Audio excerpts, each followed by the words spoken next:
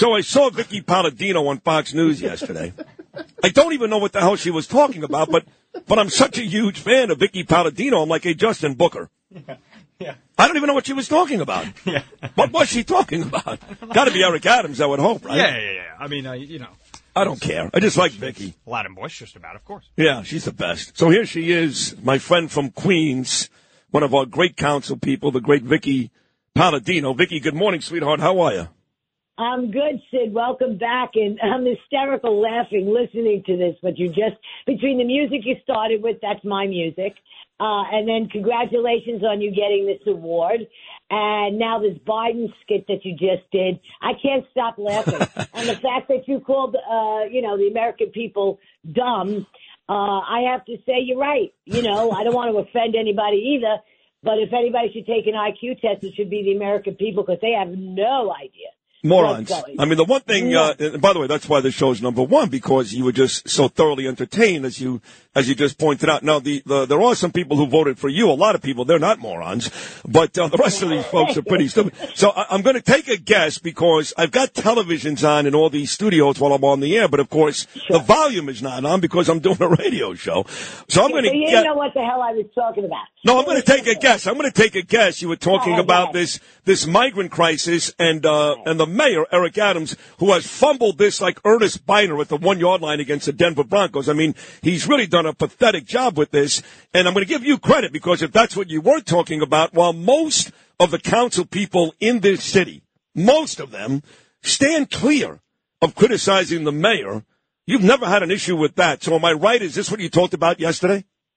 Actually, I hate to say no. I mean, no, not really. What yesterday was the assault on our cops in Times Square by the New Amsterdam Theater, but most importantly, ICE and how they have no power. They haven't had power here since de Blasio. And now, we want to reissue them and get them involved with deportation. That's basically what we were talking about. The crimes that are being committed against citizens of this city and the police officers' hands being tied and us not being able to engage ICE. Again, we can't do it. I mean, like I said, it happened during de Blasio and then in 2014. And then again in 2017, they went a little stiffer on that. And enough is enough. We need to deport these people. Yep. We also need transparency here, Sid. The idea that they call for the cops for all this transparency and all of that, yet when it comes to the illegals, we're not allowed to, ask their name, where do they live? They probably get fake names, fake address. They don't have addresses, okay? They move from center to center to center. You're not catching these people. So that was basically what it was about. Well, that's important. I'm glad you were talking about that. My dear friend Tom Kniff just texted me. He's Daniel Penny's attorney, and he said, quote, Vicky Palladino is a national treasure. So how about that? But I'm glad you talked about that because moments before you came on, I had Mazi Pilip on the show. She's running against Tom Suozzi on February the 13th for that George Santos seat. And what she's been talking a lot about the last couple of weeks, Vicky, is how, believe it or not, Tom Suozzi, who also said horrible things about ICE, kicked him out of Nassau County. Same thing like Mayor Eric Adams, Governor Andrew Cuomo. They all said bad things about ICE, which is ridiculous. But anyway, he has been tipping off these illegals, giving them ways to avoid ICE. How disgraceful is that, Vicky?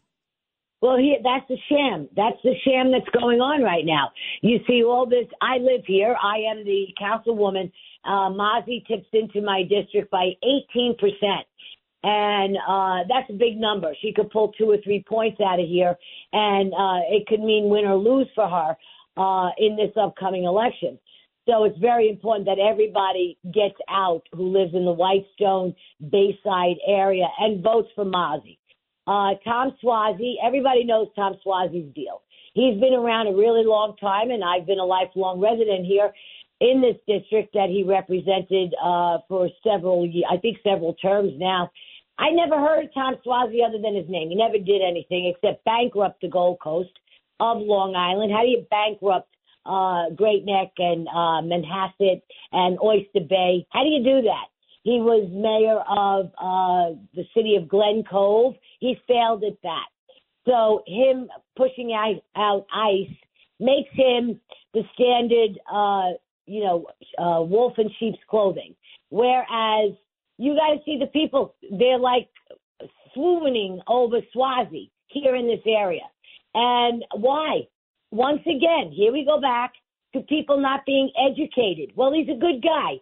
Oh, come on. Yes, he probably is a very lovely man. Yeah. I met him once. I shook his hand. But go to the record. Find out how these people support and what do they do for you as the public. Well, let's just go. Let's just go with he's a nice man, because I met him once too at the Columbus Day Parade, and he was very, very sweet. Now, if he was a nice man and Mozzie was an evil person, that's fine. But if you want to go just by who's a nice person, here's Mozzie Philip, who served in the Israeli army, who's done nothing but do things, good things here on Long Island, who's a sweetheart. So if you want to go by who's a nice person, Mozzie Philip is pretty nice too. Right. And, what they tried to put across in the very beginning was, once again, the abortion issue, how we're going to steal Social Security. That was the tagline against Mozzie when Swazi started to put out all his rhetoric. The usual playbook.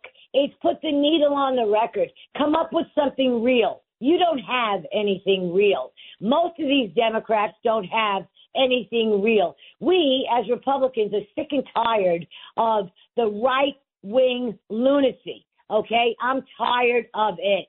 Do not call me a right-wing extremist or Mozzie or anybody else who is a Republican, because nothing could be further than the truth.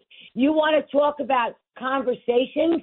I have conversations with everybody. I had one with Al Sharpton 2 weeks ago, invited to his office. I sat across the desk from him.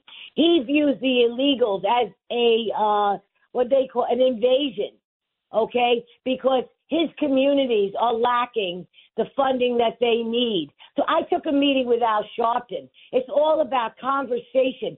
Don't go pinning any kind of taglines on us anymore. We're not going to stand for it because it's not true. The Democrats, however, they will stick very much to their party.